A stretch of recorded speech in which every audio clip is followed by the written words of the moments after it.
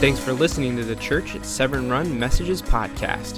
You can find more information about the church at severnrun.com. Enjoy the message.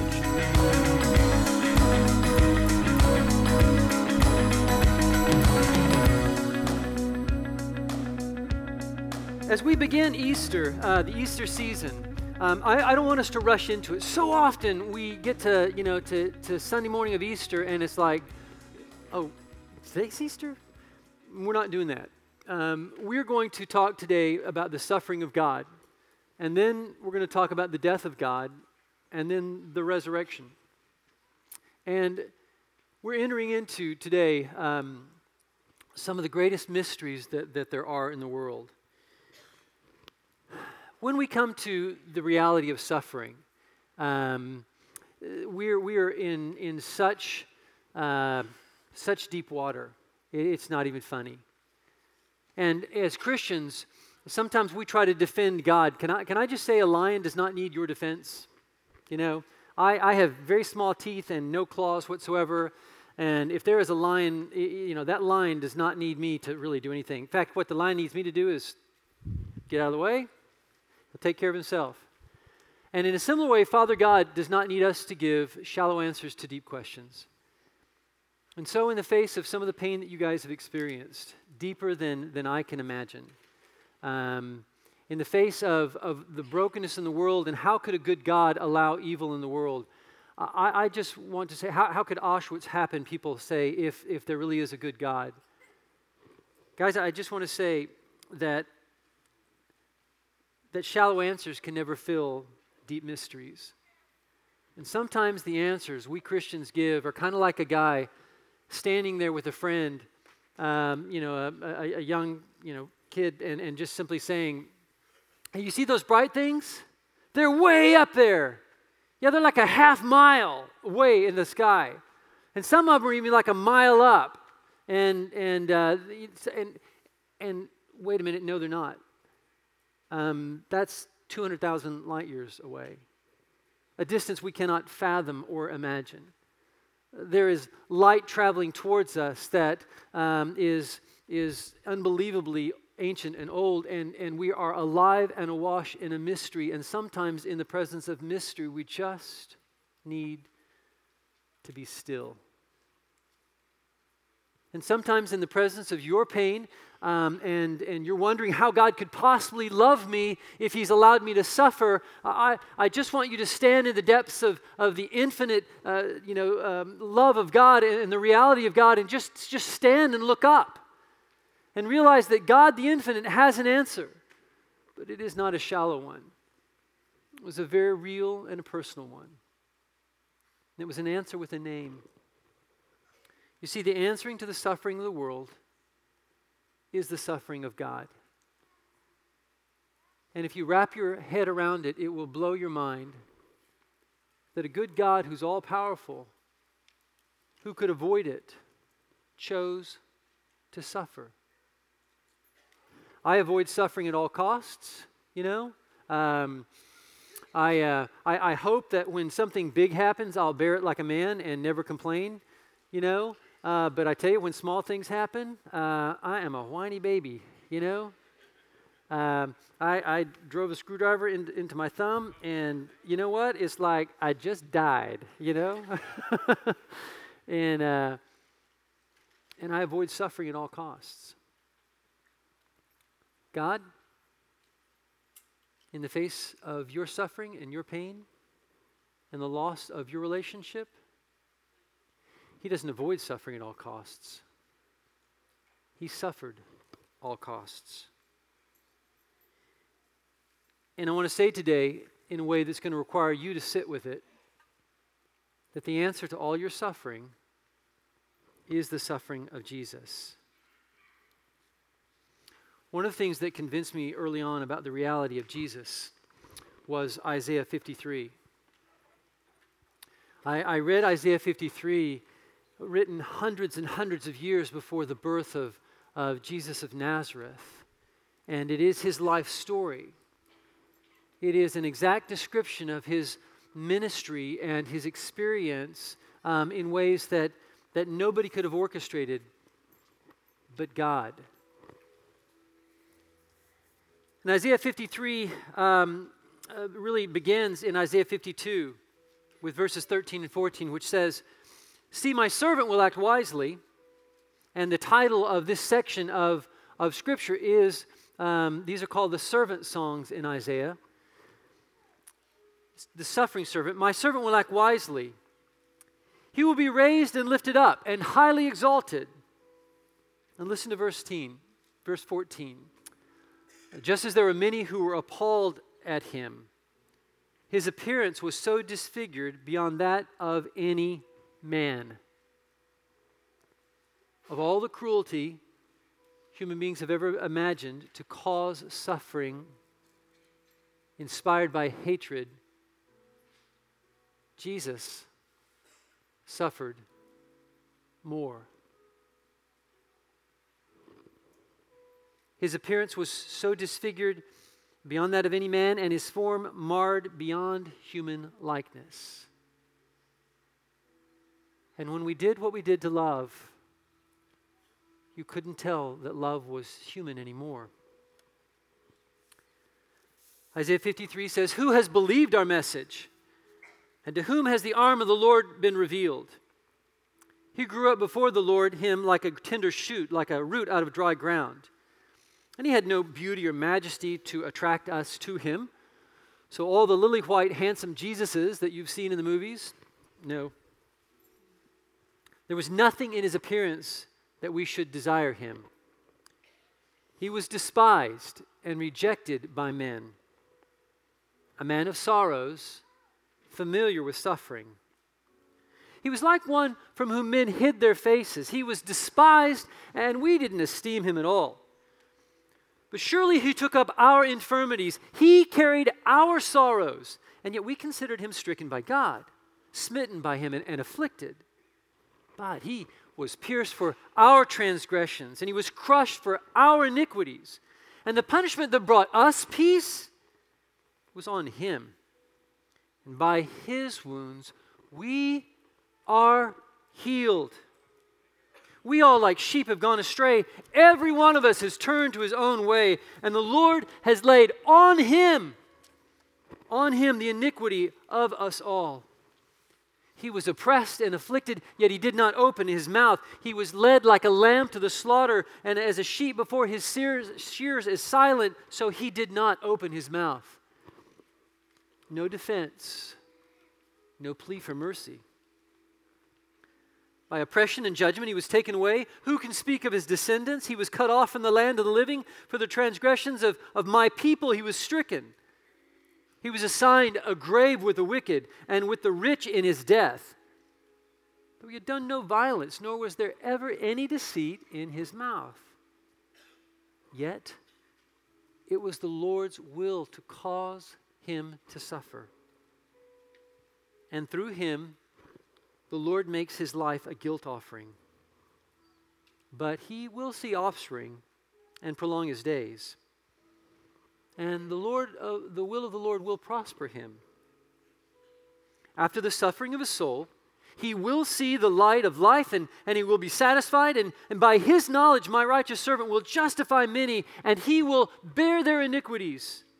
Therefore, I will give him a portion among the great, and he will divide the spoils of the strong, because he poured out his life unto death. And he was numbered with the transgressors. He bore the sins of many, and he made intercession for us all. Father God, help us in these moments to unlock the basement doors where we've buried our pain, where we've boxed our anger at you, where we've put the things in life that are still too hot and radioactive to even handle. We've put them in the dark corners, God, and we dare not go there, because to look at them is to be overwhelmed. To look at them is to acknowledge God's things that we just think can kill us. But Father, in the blood you shed as you suffered, you answered all that, healed all that, conquered all that for love. So Lord, I pray in the name of Jesus today that many of us would be drawn to him in new ways, and that many of us would be healed to live new ways. Father, from this day forward, may we think different, be different, live and love different. In Jesus' name. And all God's people said, amen.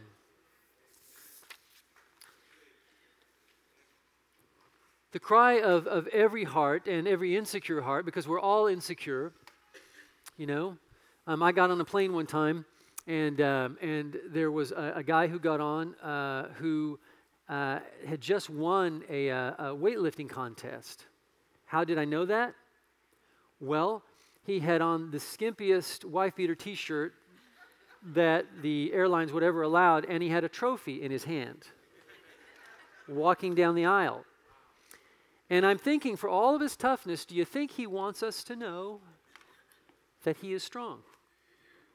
Well, where does that need come from? We're all insecure. Think about it. I mean, we're all living in a world where we're dying. We ought to be insecure. We're not secure. We can't make it here. And the cry of every insecure heart is really twofold. Am I loved? And am I lovable? And our relationships are so guided by this dynamic. Am I loved? And will you love me? And then the hiding that we do of ourselves so that, you know, we believing we're unlovable will not be vulnerable and available to people. And because if they knew us, they really knew us, they would not love us. They would reject us. John Ortberg wrote a book that if you don't read the book, you ought to at least memorize the title.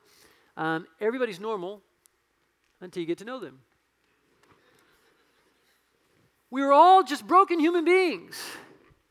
And the question of am I loved and am I lovable is a soul-deep question that drives most of our living. And the second question is, can I make it? And this is a question that certainly every woman has in the world, and we all devise strategies to make it, involving other people and other things. This is also a question deeply within the soul of every man, and especially every man who did not have a father who was there to truly bless and tell them that you have what it takes to be a man. And in the suffering of Jesus, the answer to both of these questions is definitively answered in the shout of heaven, yes. And in the deep suffering of Jesus, God's question back to us is, who else will suffer for my glory as my son or daughter? You've seen how my servant has given his life to suffer for my glory. You've seen how his suffering brought about life and hope and healing, how it took brokenness and made it whole, how it took people who felt like nothing and showed them that there was something in my sight. You saw how my suffering brought life out of death. What will you do with your life? And who else will be willing to suffer for my glory? Who else will be willing to live Mark 8:35 and to lose their life for my sake that they might gain it forever? Who else will join my son in doing my will above their own? And here's really the strong line between religion and following in the footsteps of Jesus. It's about doing the will of God in an uncompromised way. And it doesn't mean that we're ever going to be, perfect. We're on a journey. But the difference is religion will allow you to know about the will of God, but it will not break you to do the will of God. But a soul-deep relationship with Father God in Jesus will do to you what it did to Jesus in the Garden of Gethsemane. You will struggle, and you will pray, and you will decide in the deepest parts of your heart that nothing matters but the will of God in this world. Everything else you get, you'll lose. The will of God endures forever. Everything else that you do for your own glory will be a not just a faded glory, it will be a corrupt glory. But everything that you do, losing yourself for the glory of God, will be celebrated forever and ever and ever. The Scripture says we are surrounded by a great cloud of witnesses. It's the picture of an Olympic stadium filled with cheering people, all rooting for you to lay down your life and to suffer whatever it takes for Jesus and to follow Him with all of your heart. And in the suffering of Jesus, God says, anyone else? Anyone else? And one of the things that we don't realize in our consumer-oriented, modern, dying down American church, where we're all in it for us, and what can I get, and how does this serve me, and how do I like it? I, me. What we fail to realize about the true cost of believing is what Philippians 1:29 says. For it has been granted to you on behalf of Christ, not only to believe in Him, but also to suffer for Him. So your believing is not the kind of believing that, contrary to the TV preachers, is going to bring you earth success. You're believing, contrary to a self-serving gospel of getting, it's not going to bring you, the world lying at your feet. Your believing is going to bring Jesus inside of your heart. And it's going to bring the mission of Jesus inside of your life. And it's going to bring the suffering of Jesus inside of your life. Now, real quickly, there's two kinds of suffering. There's the dying down suffering of sin that we choose. And there's just a lot of stuff that we've done in our lives. I talked to a guy in jail, and he's saying, why did this happen to me? Really? I'm not saying, I've done dumb stuff, and driving too fast as a kid and had a wreck. It's like, why? Well, you were exceeding the speed limit, around a corner by about 30 miles an hour. That might be why. So there's a suffering we bring on ourselves that is not redemptive. It is not healing. It is not of God. It is the breaking down, destructive suffering of hell. And that's what sin is. And that's what self-will is. But there's another kind of suffering where we suffer the loss of this world. We suffer like a patient. We suffer the loss of the cancer in our soul. We suffer the loss of our will. We suffer the loss of the things that are not of God, glorifying God, of the things that are corrupt. We suffer that loss. And there is a glory in that suffering. There is a redemption in that suffering. There is a life in that suffering. There is even a joy.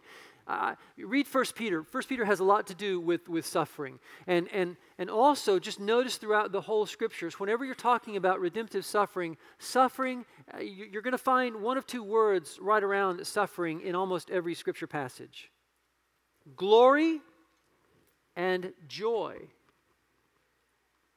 Because you see, doing what you and I want to do in life to answer our pain only brings more pain. There is no glory in it, and there is no joy. It's kind of like taking that next hit of a drug. It does not do anything that it promises.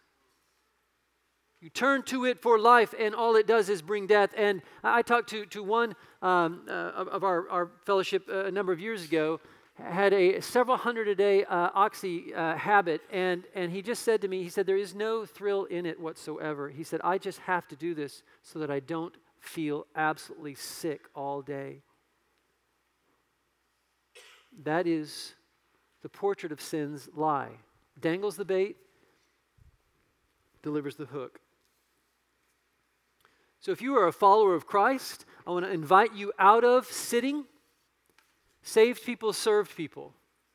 If you are a follower of Christ, I want to invite you out of self-centered consuming. There is a world to save.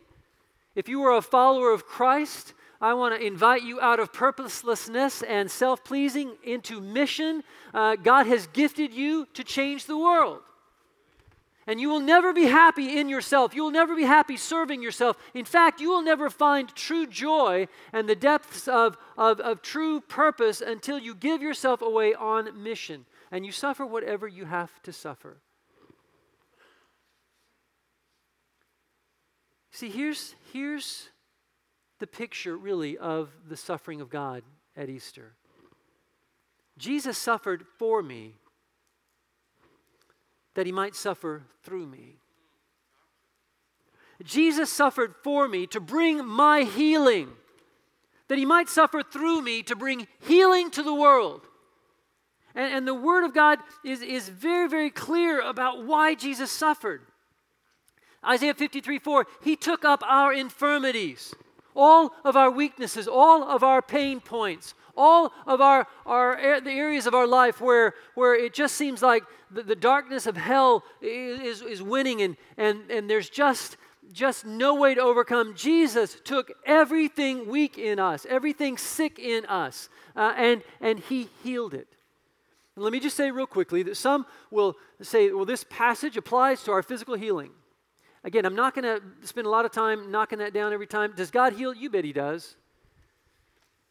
Is the primary purpose of the redemption of Jesus our physical healing on planet Earth?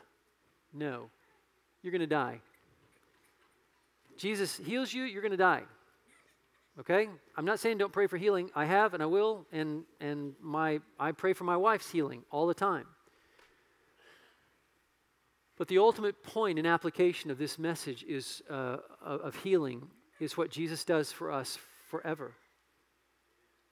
And in the depths of our being and in the reality of our soul, Jesus has taken up everything inside of us that was sick and dead and dying and cancerous and corrupt, and he lifted it up.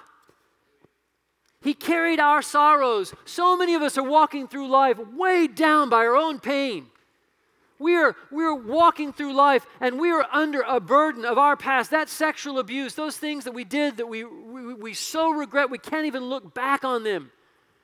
Whatever it is, the anger that burns with us towards somebody else for what they did to us, that's just not justifiable. Every sorrowful thing you can carry and let it kill you, or let Jesus carry it. And in the killing that it did to him, there is a new life. Because he carried our sorrows. He lifted them up. We looked on him, and at the time, it's like we were all standing back saying, that guy's losing, and I'm going to keep my distance. I don't want to be like him. But he was pierced for our transgressions, all of my sin, all of my wrong. I don't have to pay for anymore. Doesn't mean I can live like I want to. But it means I look at the suffering of God in Jesus, and I see what he went through, and I realize I don't have to even worry about being good enough. He was good enough. And out of his goodness, I am free. Out of his goodness, I don't have to ever wonder if towards God I am loved or lovable. I am. And as I look at the suffering of Jesus, I don't ever have to wonder, can I make it? I never have to wonder about that. Because I look at Jesus and I see what the Spirit of God did in him, and I know that that same Spirit lives in me, and I know that the answer of Jesus is, yes, you can make it. The punishment that brought us peace was upon him, and by his wounds we are healed. Guys, all the stupid sexual stuff that we do that breaks our lives, breaks our marriage, corrupts our souls. All the things that we are carrying in our lives that are going to, again, crush us as people in the bottom floor of a 20-story building in an earthquake. Jesus is willing to carry if we will let him.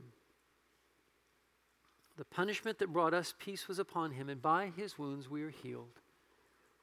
I'm telling you, if you'll hear this message today, you can live the rest of your life in joy. You can live the rest of your life healed.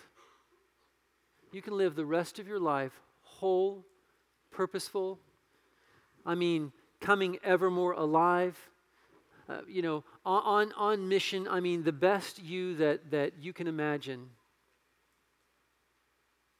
And all simply by letting Jesus do the suffering, and then letting him suffer through us in ways that are joyful and redemptive and purposeful and good. 1 Peter 1:24 says, He himself bore our sins in his body on the tree so that we might die to sins and live for righteousness. By his wounds we are healed. There's Peter quoting Isaiah 53, that we might die to sins and live for righteousness. The righteousness that we're talking about, again, it's not a a puritanical kind of shallow goodness. It's living for what's right. It's like deciding whether you want to, in World War II, be on the side of the Nazis or on the side of freedom. I mean, it's kind of really clear which is which. Do you want to be on the side of what is eternally right and eternally true, or on the side of what is dark and what is deception? And to live for righteousness means that in my relationship with my wife, I seek the rightness of God. In my fathering, I get before God, and in the depths of my soul, I seek all of His rightness and love for my daughter. And it translates into everything we do, the honesty of our taxes, the ethics at work, the things that we don't take, the things we don't say, the things that we do say. It translates into everything as we die to what is death in this world, and we come alive to all that will be life forever. 1 Peter 4:1-2 says, Therefore, since Christ suffered in his body, arm yourselves with the same attitude. One of my greatest fears in life is helplessness. And the reason is because I grew up helpless. I can remember as a kid at 4 years old standing before a guy who was 6'5", in green fatigues, so starched that you could cut yourself on the legs, and looking up at him, it's like, nah, I don't stand a chance here. And I've always felt, deep down in that same sense of powerlessness. Had a guy break into our house one time. We were on the second story. He climbed up 2 balconies. Big guy. And I heard him, I run to the balcony. He's got one leg over. And I'm just, I don't have anything in my hands. And wow, here we go. And I said something really intelligent like, what are you doing? Hey, in those moments, you can't think real clear. But even in that moment, without a weapon in my hand, I just decided, you're not coming over. We're both going back over because you are not coming in here. And in that feeling of helplessness that so often comes to us, Jesus is offering us the ultimate weapon, the very Spirit of Christ. So you arm yourselves with the same attitude because he who has suffered in his body is done with sin. As a result, he does not live the rest of his earthly life for evil human desires, but living for the will of God. I'm praying that at the church at Severn Run, that there will be a revival in these latter days before Jesus comes. A revival of people who are not content to live lukewarm, mediocre lives in the footsteps of Jesus. A revival of people who will seek his heart, who will commit to doing his will for life. That the will of God might matter more than my own will. Or the will of somebody else that might be controlling you. No, it's the will of God, the will of God, the will of God. That's the life of Jesus. Nothing mattered more than the will of God. Romans 5, to finish that verse, but rejoice that you participate in the sufferings of Christ. Rejoice that you participate in the sufferings of Christ, that you may be overjoyed when his glory is revealed. Romans 5:3 says, not only so, but we glory in our sufferings because we know that suffering produces something worthwhile. Perseverance, and perseverance character, and character hope. And hope does not put us to shame because God's love has been poured out into our hearts through the Holy Spirit who's been given to us. And as we look upon the suffering of God in Jesus, the purity of his suffering ought to inspire and ignite in us a new purity of living. Jesus suffered for the love of God and for the love of you. When you look upon his suffering, when I look upon his suffering, I just see in a new way, I am more loved than I ever imagined. You are more loved than you ever imagined. But until that means everything to us, it really doesn't mean anything. Here's what I want you to do today. Let Jesus suffer for you. Stop suffering for yourself. Stop trying to pay your own debt. Stop holding on to your own pain, and let Jesus suffer for you to bring you healing. Accept healing. And then let Jesus suffer through you to bring healing to the world. That's God's call. That's God's invitation. This Easter, remember the suffering of love.